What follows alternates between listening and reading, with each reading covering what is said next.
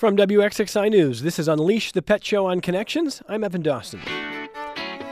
In our final broadcast of Unleashed for 2016, we're putting a special focus on safety tips for pets during the holiday season. From toxic foods and plants to what to do if your pet tries to snack on the Christmas tree and decorations. We want to help you avoid a trip to the emergency vet. And if you do have an emergency, we'll help you know what to expect. We'll take you inside the veterinary specialists and emergency services hospital. Plus, you've probably seen commercials where a dog or a cat is wearing a big red bow as a surprise holiday gift. But is that a good idea to give pets as presents? It's a hot topic.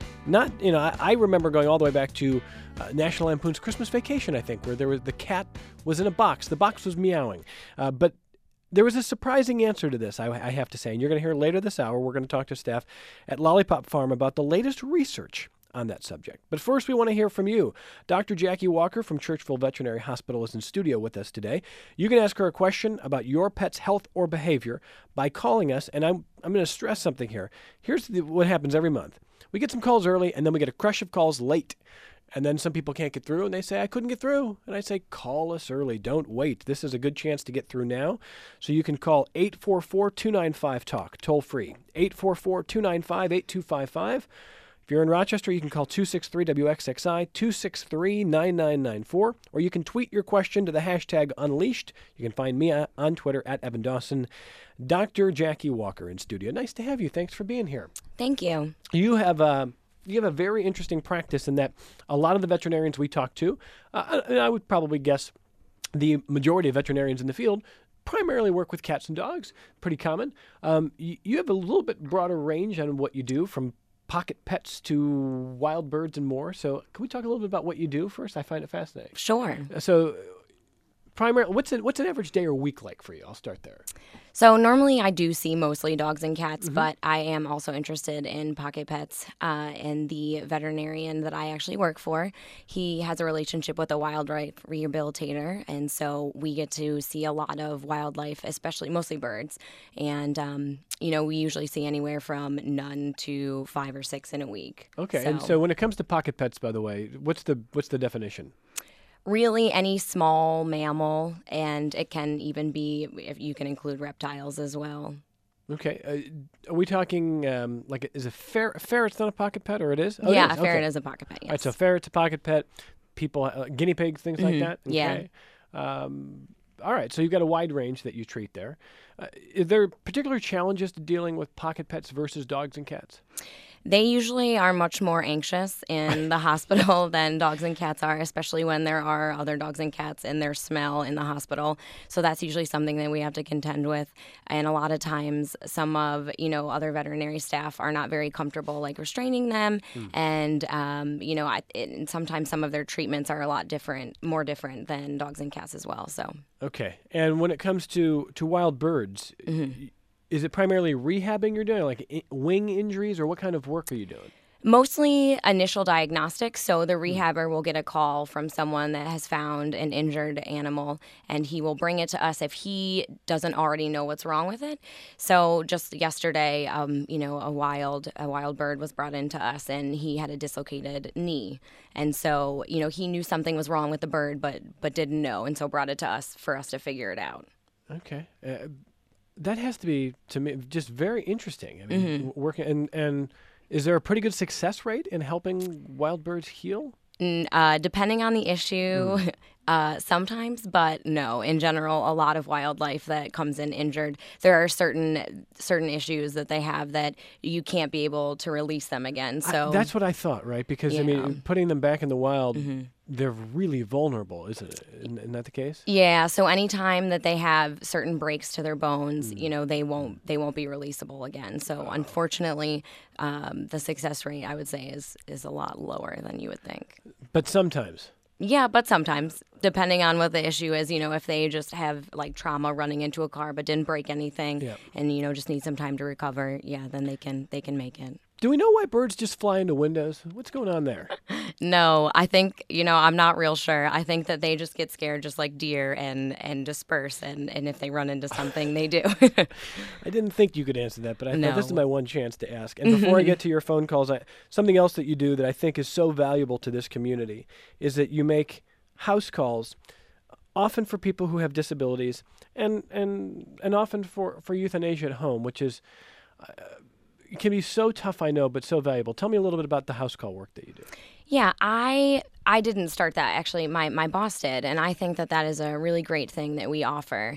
I have experienced euthanasia in a veterinary practice as a pet owner myself, and also at home, and I think the euthanasias that I have experienced myself at home were much nicer, and it was just your family there, and the veterinarian there knows you very well usually, and it was nicer to be in your own home and to have your other pets around. I think is really important too.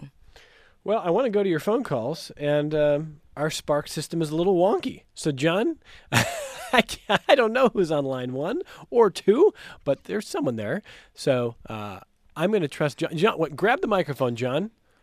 Who's on line 1? Debbie from Rush. All right. Hi, Debbie and Rush is first up. Go ahead, Debbie. Hi there. I got a question. I have a 7 or 8 month old kitten, and I can't break her of the habit. She keeps, whenever I try to pet her, she wants to sort of chew and bite on me. She thinks that I'm the dog. I do have a big dog that she plays with. But what's your suggestions about how to break her of that habit? That is a very common issue that a lot of people with kittens have. And I think that, setting up some ground rules or kind of coming up with a plan of how you're going to do this is a great idea. And so most kittens and even cats can be very mouthy, and, whenever she goes to bite you or he goes to bite you, telling them no, stopping the activity that you're doing so that they don't think that is okay. And a lot of times just with dogs, how you kind of hold their mouth closed and you tell them no bite. You can do the same thing with a kitten too. And water bottles where you can spray them. A lot of people don't like that, but it is very good to get them to stop doing either, if they're chewing on the Christmas tree or chewing on your hand. So I think the water bottle is a good idea, as well as, if you're playing with them, stop playing with them so that they know that if they do this activity, they won't be able to continue to play with you. Okay. So like if I'm petting her and she starts doing it, you would just say no and stop immediately or put her down or whatever. Exactly, yeah. So if you're holding her, put her down, tell her no, and walk away. And so that way she knows that if she does this, that immediately ends the activity that you guys were doing. Okay. All right. We'll keep at it. Yeah, it can be tough. Debbie, good luck. Thank you for the phone call. It's 844-295-TALK. That's toll free, 844-295-8255. John Andrus? I feel like you're Rod Roddy today. Who's on line 2, John? Well, Evan, we have Dee from the city. All right, Dee, go ahead. Dee in Rochester, you're next. Go ahead, Dee. Hi, yes. First of all, I wanted to say that I know, as being an animal owner, many people appreciate you, the animal emergency room. It saves lives, and I know our community greatly appreciates it. But my question is, why is the cost so extremely expensive? Like extremely expensive to the point people would probably have to euthanize their animal because they couldn't afford to cure their animal. Sure. I was going to say, I think that's a good question, and a lot of people ask us that when we're referring for issues from a general practice standpoint as well. And I think the reason why is because those individuals, they work very long hours, hard hours, they have to be open in the middle of the night.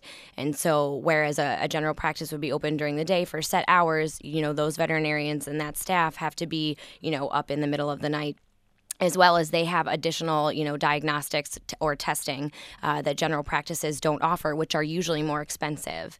So they have other testing, and a lot of times, animals require transfusions, and that's usually something that like a general practitioner wouldn't offer as well. So just with the different medications and the different testing options that they have, as well as the hours that they are required to be open, which is, usually 24/7, and as well as a lot of animals who go there are really sick and require constant monitoring. And at a general practice, we don't usually have people there overnight, whereas at the emergency clinic they do. They have someone in there watching your pet all the time.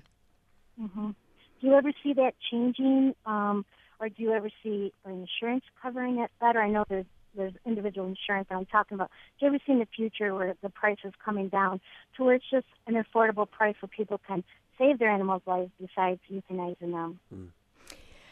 I think that's a tough question because I think that usually their pricing, and I think that's hard for a lot of people to understand, that our pricing is set at a certain rate because that's actually what it costs to maintain those things for our practice as well. And so I don't see anything changing with the pricing because most of the time, that's what it costs for the testing to pay the salaries of the people and to keep the practice open and running. Okay, thank you very much. Dee, thanks. I think it's a fair question, Yeah. and I think if I'm understanding your answer correctly, when it comes to especially some of these emergency treatments or surgeries, yes, they're expensive, but you're not really pocketing a lot of money off that. I mean, there's a lot of that. I think that's sort of what Dee is asking there. Yeah, I do think that that's kind of a misnomer that people think that veterinarians make a lot of money. And I think veterinarians, make a good living, but most of the time veterinarians that work at a specialty practice like the one in Rochester, they are board certified in a certain area, and that requires additional schooling and an additional licensure. So for them, they had to go to school longer, and they usually do get paid more money, but that's because they have specialized in a specific area, like surgery. And so if your animal needs a certain type of surgery, sometimes general practitioners can't do that. And so you have to refer to a surgeon or to another veterinarian who can do something more specialized like that. And that usually means a higher cost because it's a more difficult surgery or procedure or testing, et cetera. I don't know that a lot of practices I've heard of providing laser therapy. Yours does. It does, yes. What is it?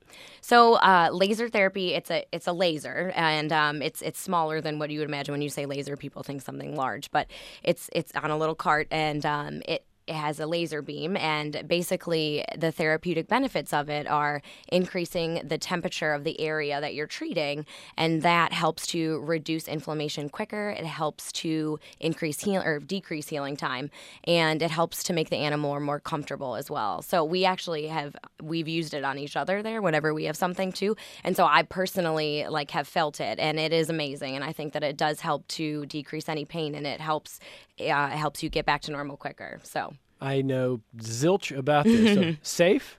Yes, totally safe. There's no negative side effects. We have to wear these goggles as well as the animal because it can cause some damage to your retina if the laser beam goes directly in your eye. But and people love the pictures that we take of the animals with the goggles on. Dogs, cats, is that what you're primarily what we're talking about? Yeah, actually we've used the laser therapy for the birds as well to help rehab birds too. Oh man.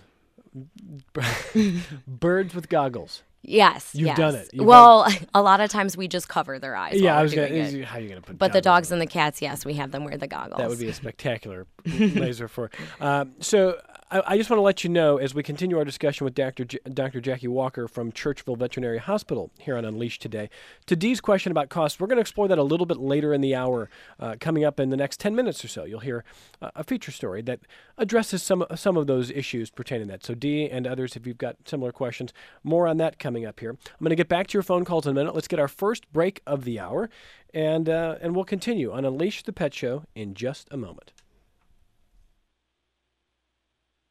Major funding for Unleashed the Pet Show on Connections comes from Rufus Kendig, the Richard T. Bell Foundation, and from the Lilliputian Foundation. Little grants making a big difference. And the financial advisors of the Sartini Group at Morgan Stanley, 585-987-6053. Investments and services are offered through Morgan Stanley Smith Barney, LLC, member SIPC. Welcome back to Unleash the Pet Show on Connections. I'm Evan Dawson alongside Dr. Jackie Walker from Churchville Veterinary Hospital. She's in studio with us answering your questions. Want to grab one more listener phone call. One of many, I think, but one for now. And so, John Andrews, who's on the line? Rachel from Pittsburgh. All right, Rachel, go ahead. Hi, Evan. Hi there.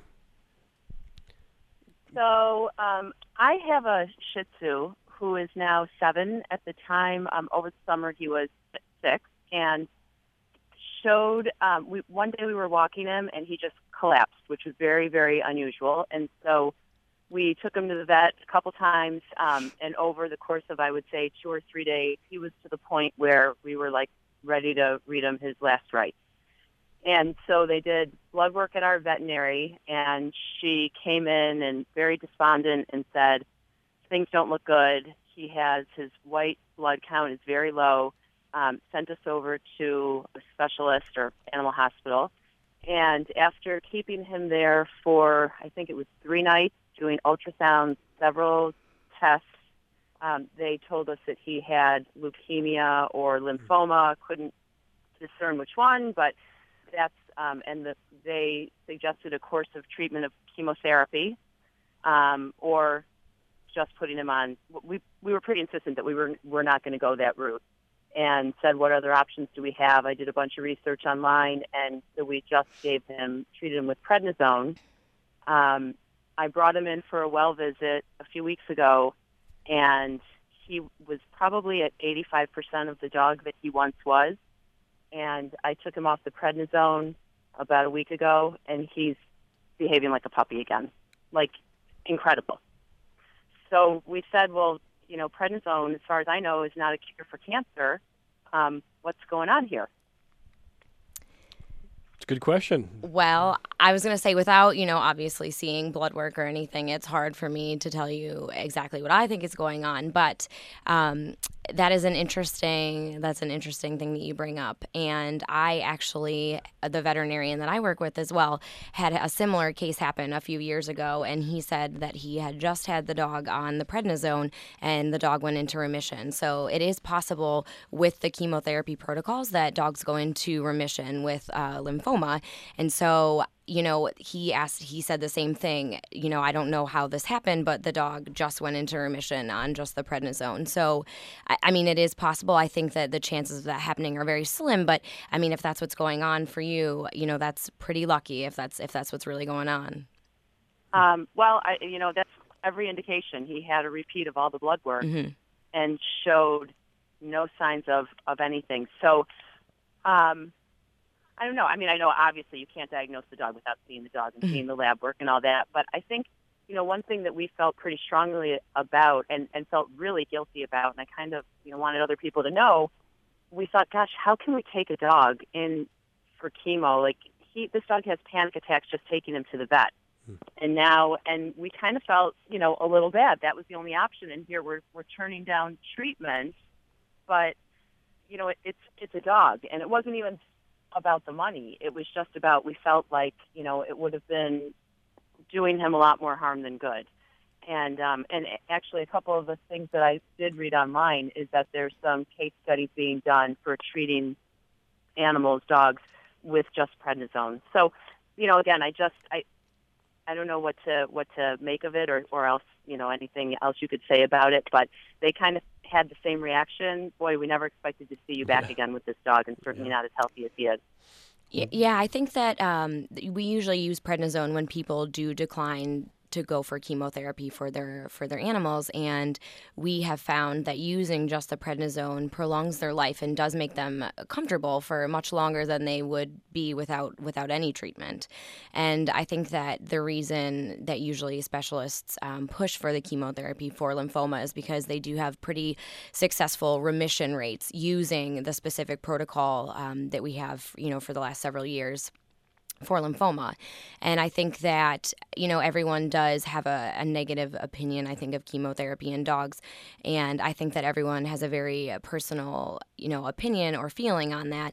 And I think that, whatever people want to do in terms of doing chemotherapy or not, I think that there are some very good pros for using chemo for lymphoma, just because of the high remission rates.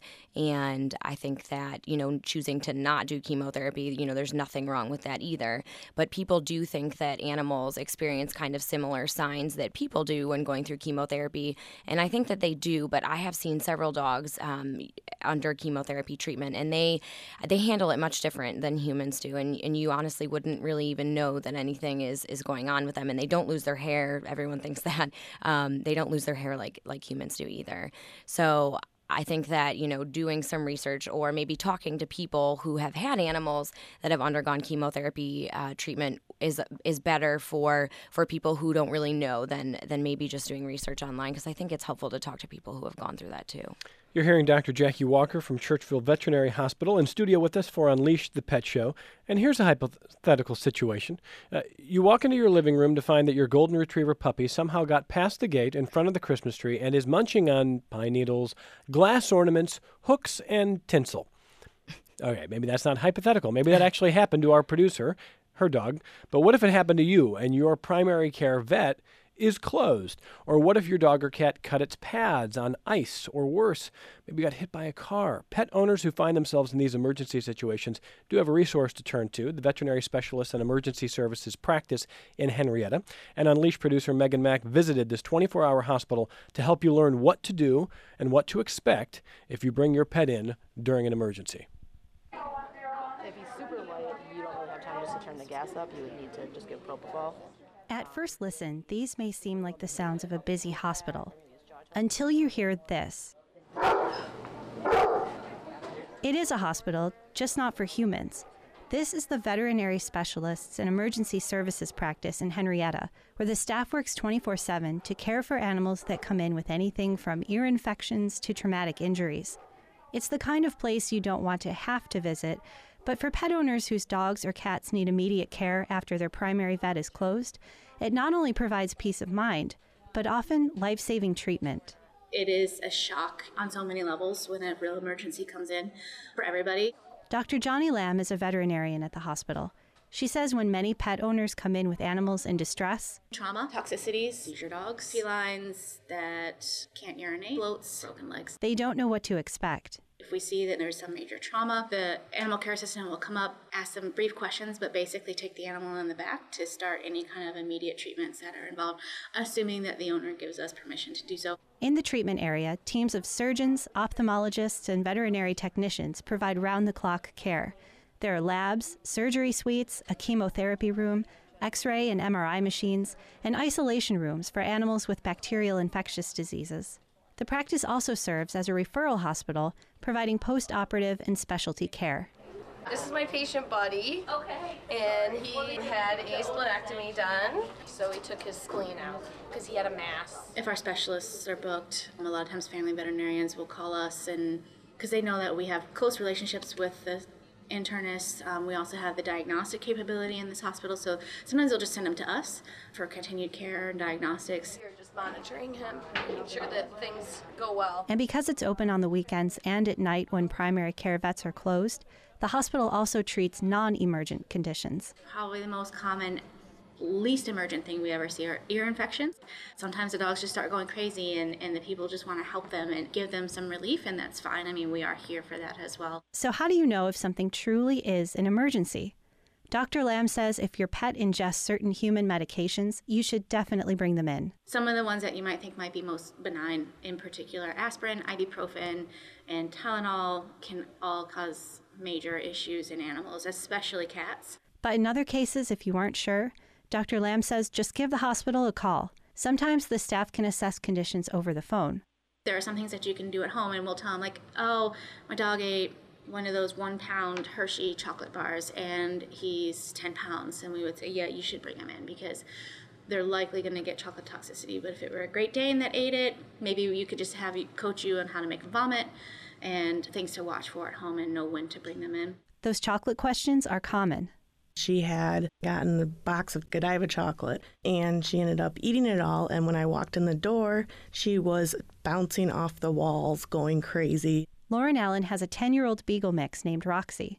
The scene she just described happened 3 years ago, but Allen still remembers that she instantly knew something was wrong. I ended up finding the wrappers and called the emergency vet people because it was like 8 o'clock at night.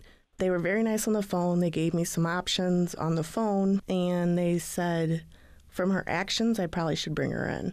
Dr. Lamb says wait times at the hospital can be between a few minutes and a couple hours, depending on the number of patients and emergency cases, which get first priority. Allen says she and her husband only had to wait a few minutes before Roxy was able to get into an exam room. Roxy gets scared easily, and the hospital team took their time with the exam. They slowly approached her. They were nice in that sense of trying to get to know her and just kind of see how she normally acts, even though she was hyped up on sugar. Lauren Allen and her husband met with a vet tech and then spoke with the veterinarian as he examined Roxy. Then the vet took Roxy back for treatment, where she received fluids and medication to make her vomit. Roxy also had several other procedures, which Allen says were precautionary. She says if she weren't worried about Roxy's immediate care, she may not have consented to them, and looking back, she says she would have liked the staff to better explain the reasons behind some of the treatments. I feel like we were told and persuaded to do the procedures and stuff that they did. So they did explain some of it, and some of the other stuff, it was just like, this is the best, she needs to have it done.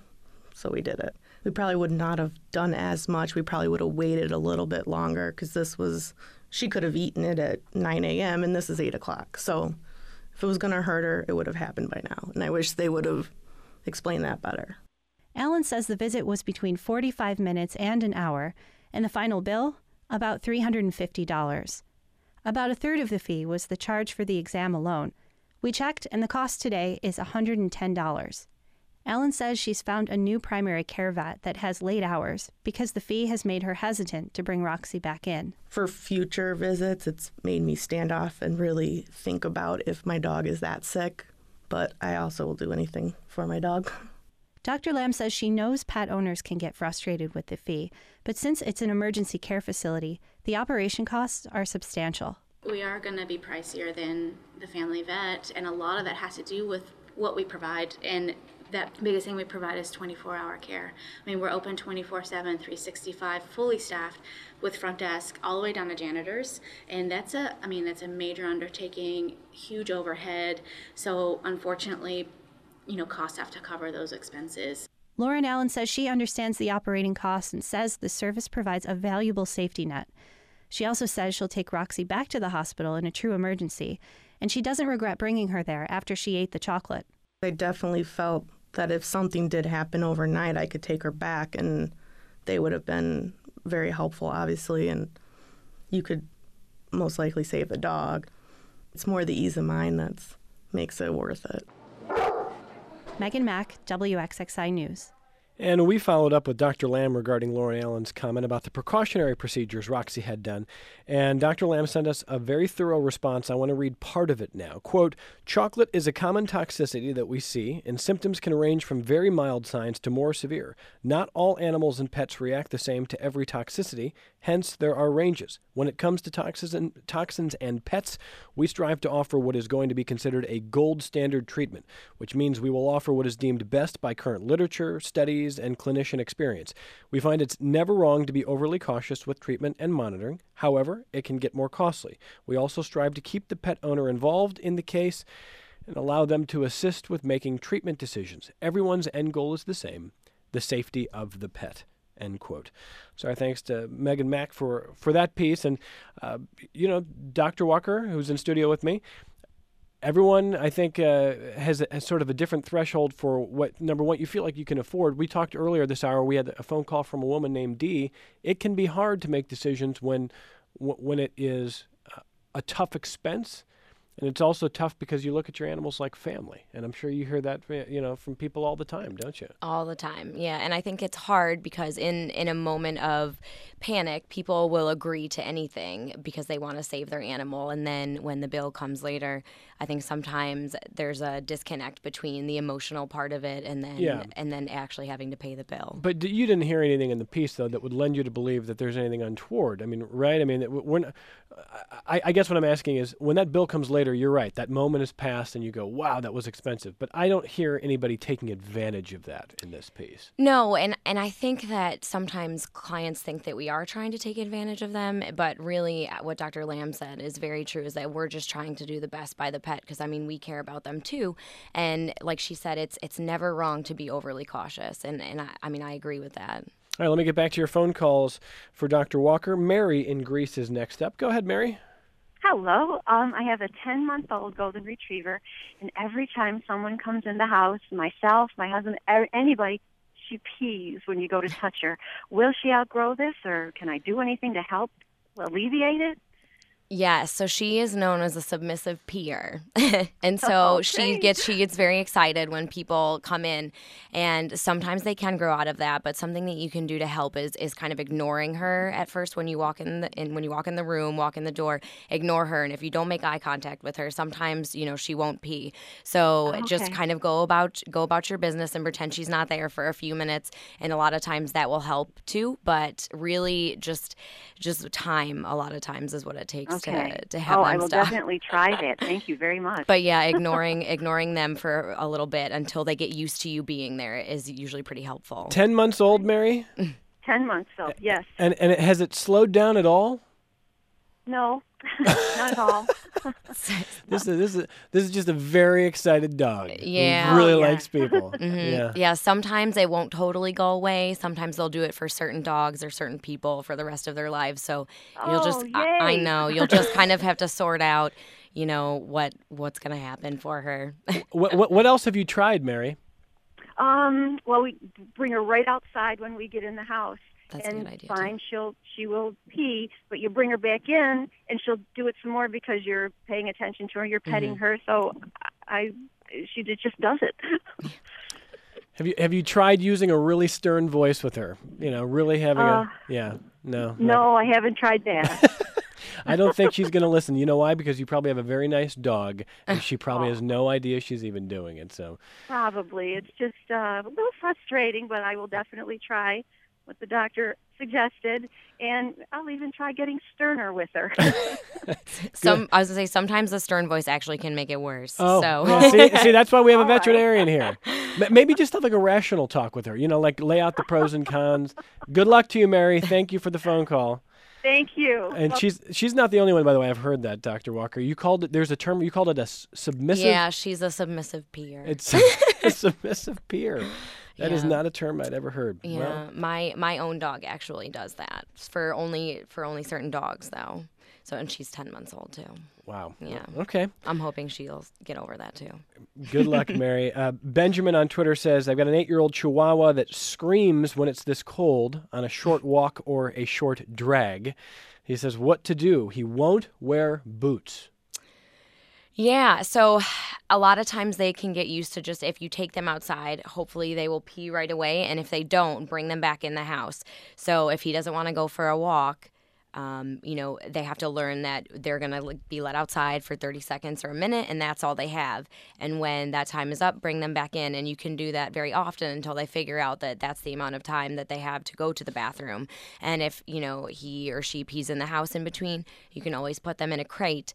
But getting them used to, as soon as I go outside, I have to go to the bathroom or I won't be able to go. I think that's very helpful because a lot of dogs do not wear boots. So I understand the struggle with that. All right. And Mary Beth just has a question on Twitter about cardiac specialization. She's mentioning that essentially pet owners have to go to Cornell right now for cardiac. Is that right? Yes. There used to be a cardiologist at the specialty hospital in Rochester, but I don't think they've had one for a few years now. I do believe there's also a cardiologist at Orchard Park in Buffalo. So that's a long way to go. It's still I'm a little surprised that Rochester doesn't have that. Do you suspect that'll change at any point? I hope so. They did before, and I think the reason that they don't anymore is because maybe their caseload dropped. But I do hope that does change in the future because, Cornell is 2 hours away and Buffalo is, at least an hour. So yeah, it's tough. Well, Mary Beth, maybe that will change, especially with, you'd think with a market like Rochester, there'd be demand, but we shall see. This is Unleash the Pet Show on Connections, and if you've got a question about your pet's health or behavior or submissive peeing or whatever it is, you can call 844-295-TALK. That's toll free, 844-295-8255. We're going to take one more short break, and when we come back, Dr. Jackie Walker from Churchville Veterinary Hospital will answer more of your questions, and we will delve into a debate in the pet world. Are pets good gifts to give? I thought the answer to this was obvious, and I was a bit surprised with what we're about to hear, so that's next on Unleashed. Welcome back to Connections and Unleashed, the Pet Show on Connections. I'm Evan Dawson, and before we get to that next question on pets as gifts, one more question on on animals in the snow. We're hearing a lot of questions from listeners about, sort of keeping animals, especially their paws, in the snow and in the cold. And Deb just writes and says, my golden retriever loves the snow. It's nearly impossible from keeping her from enjoying it. I worry about her paws. The snow gets stuck in them, and I'm afraid she's going to get frostbite. Is there anything I can do so she can play outside without fear of frostbite or frozen paws? And she says, and by the way, our previous golden did eat a glass ornament. We were told to feed him bread every hour until it passed. He thought he was just being a good dog. That's an interesting treatment. Eat bread until it passes? Sometimes it helps absorb anything that's sharp and helps pass it through quicker. So Got it. Okay. All right. So it's one of the toolkit of ideas for when there's no good options there, when you've got glass shards or potential sharp things, right? Yeah, besides waiting it out, feeding them bread is something that you can do. Now, she's worried about frostbite and snow stuck in paws, and what can she do to sort of let this dog who loves to be in the snow kind of stay outside longer without fear of what happens there? What would you say? Sure. The boots I do think are a good option, but as we were just talking about, not all dogs like to wear them. So I would say shorter amount of time outside more frequently, because I would be worried about a dog staying out longer than 20 or 30 minutes when it's, 8 degrees outside. So you don't have to eliminate the playing outside altogether, but just, spending shorter amounts of time more frequently, in the morning or at night outside, because it is cold, and the frostbite is definitely something that can happen when it's this cold. So you raised single digits. I mean, teens, though, 20s concern as well? Yeah, I would say for a smaller dog, like a Chihuahua, terriers, they can get colder much quicker. And usually larger dogs like golden retrievers, et cetera, they can stay outside for a little bit longer. But yeah, 20s and 30s are still a concern too. So, when it's wet outside, that's cold just the same.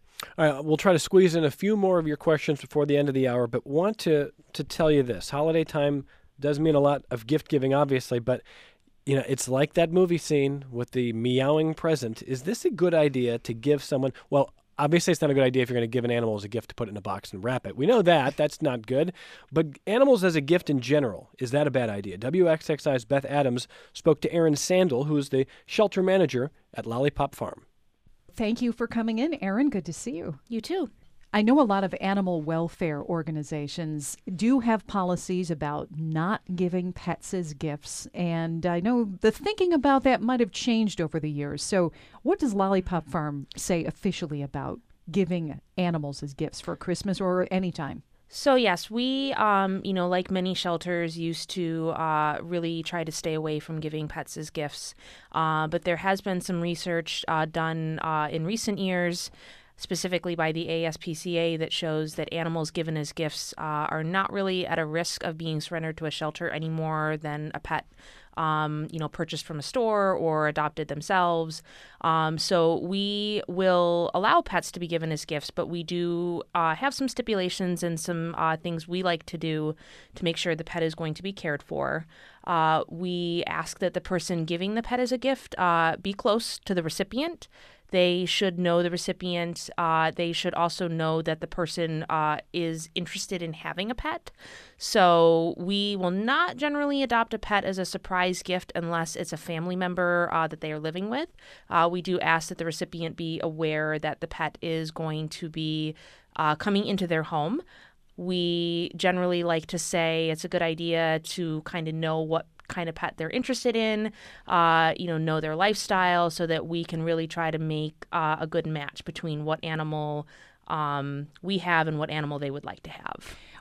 So there are a lot of different situations where a pet could be a gift. Of course, I would think a really common one is parents coming in wanting to give their children a puppy or a nice kitten or a turtle or something. Mm-hmm. And then you maybe have a friend and another friend, or someone trying to give an adult, like a parent who may be living alone and wants some company, a pet. Isn't it important, though, that Lollypop know about the kind of home that pet will be going into? And what if the person who's coming in, the gift giver, doesn't really have all those answers? Yeah, it's definitely a good idea to know, what the recipient wants, what kind of lifestyle they have. If you have somebody who is, a very calm person, does not lead a very active lifestyle, giving them a Border Collie mixed puppy, for instance, is not going to be a good idea because that is going to be be a very active, high-energy dog. Whereas if you have somebody who is, out of the house a lot, working a lot, a dog in general may not be better. A cat might be better. So it's very important for us to know what kind of lifestyle the recipient is going to have. Lollypop Farm does have gift certificates, which we actually will write out for the amount of an adoption fee. And it's always better if the person isn't really sure what the lifestyle of the recipient is.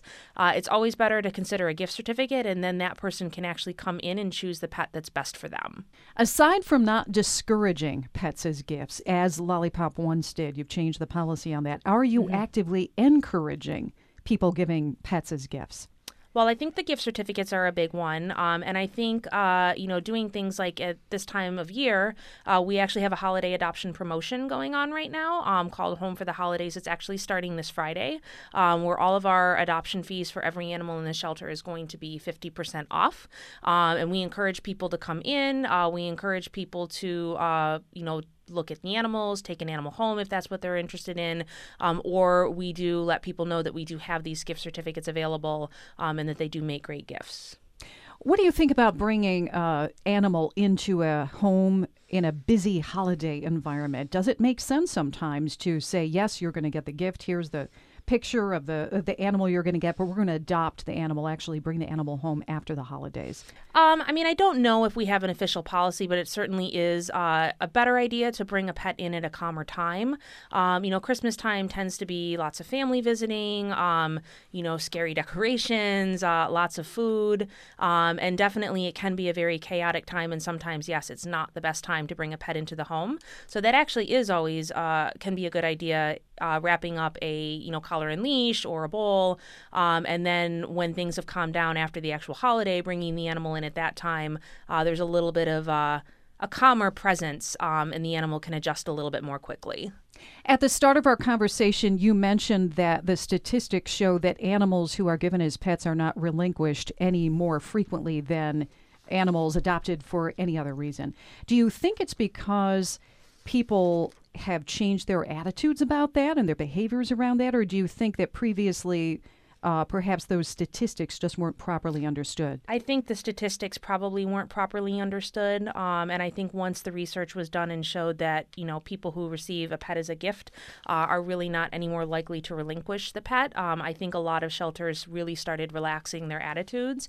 Obviously, if the goal of animal shelters is to get animals adopted, we need to look into different ways to do that, and one of the ways is allowing pets to be given as gifts. We want animals in homes, and that certainly can be a really good way to do it. Do you have very many pets at Lollipop's various shelters right now?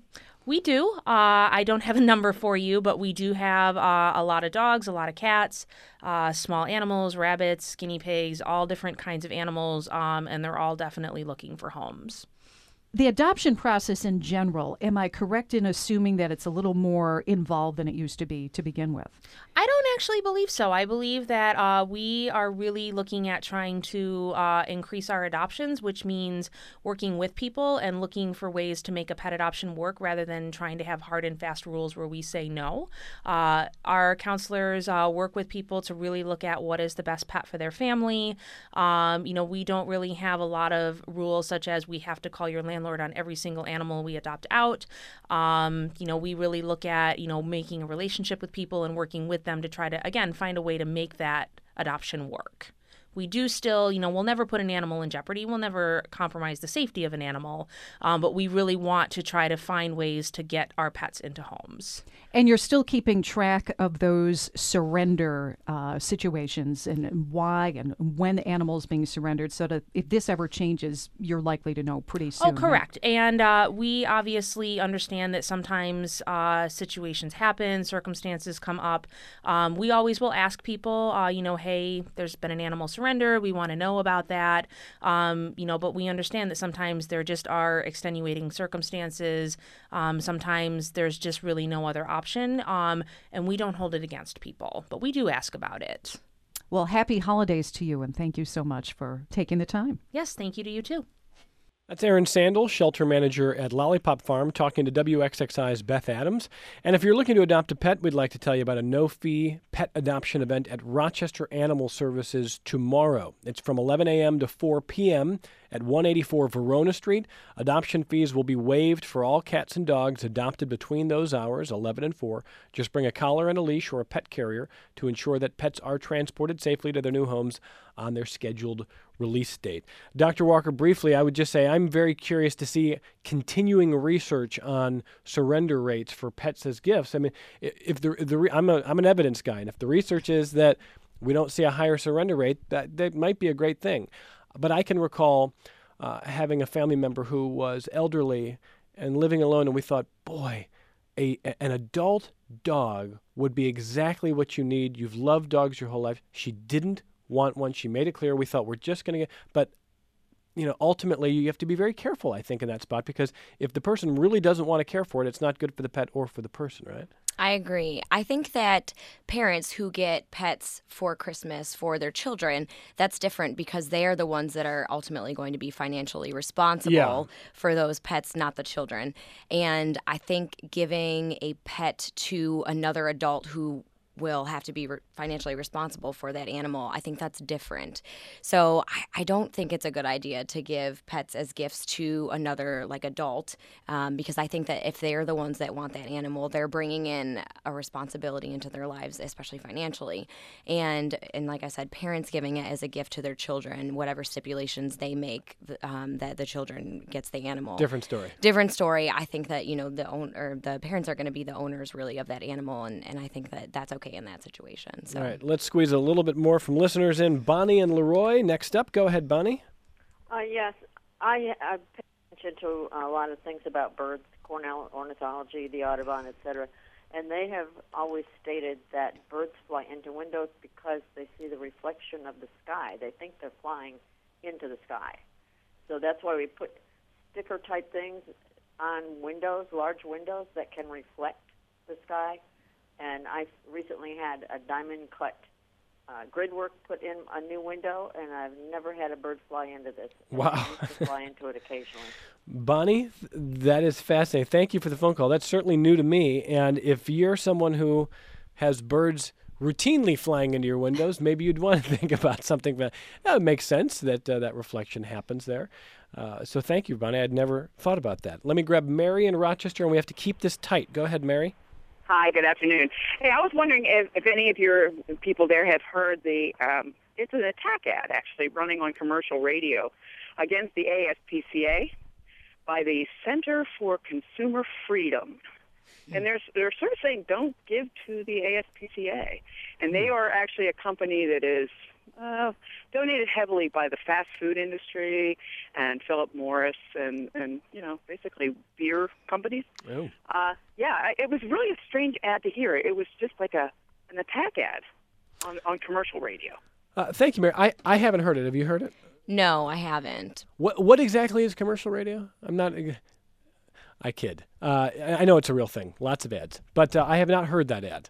So it's hard for me to comment, Mary. Go ahead. The only thing I was going to say is that I do think that when you give to the ASPCA, it's harder for that money to trickle down to help animals, whereas if you give to your local shelters, you can donate blankets, you can donate food, you can donate your money, but like if you donate to Verona Street, you know where that money is going and that it's going to be put to good use. All right, in our last 45 seconds, let's be real quick here. Drinking water from the Christmas tree, okay, not okay? Like you got a dog, sometimes cats? Yes. I think that if there are no chemicals added to the water, sometimes you can add those chemicals to make the Christmas tree last longer. You should discourage it just because it's going to be a problem for you behaviorally. Yep. But as long as there's nothing added to the water, it shouldn't be a problem for them to drink the water. I hear poinsettias are real toxic. Is that true?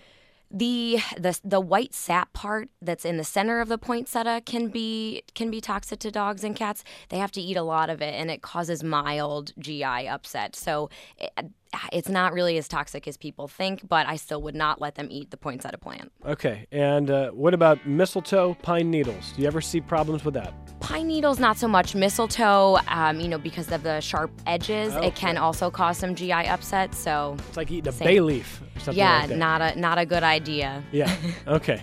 leave it for its initial original purpose. Dr. Walker, thank you so much. And if people want to get in touch with Churchville Veterinary Hospital, where are you? How do they find you? We are right off 490, and you can look on our Facebook page and also our website. You can just Google Churchville Veterinary Hospital, and we're obviously in Churchville, New York, and I have really enjoyed my time here. Thank you. Happy holidays to you and all Thank the you, staff too. there. Thanks for being here. A short break, much more Connections is straight ahead.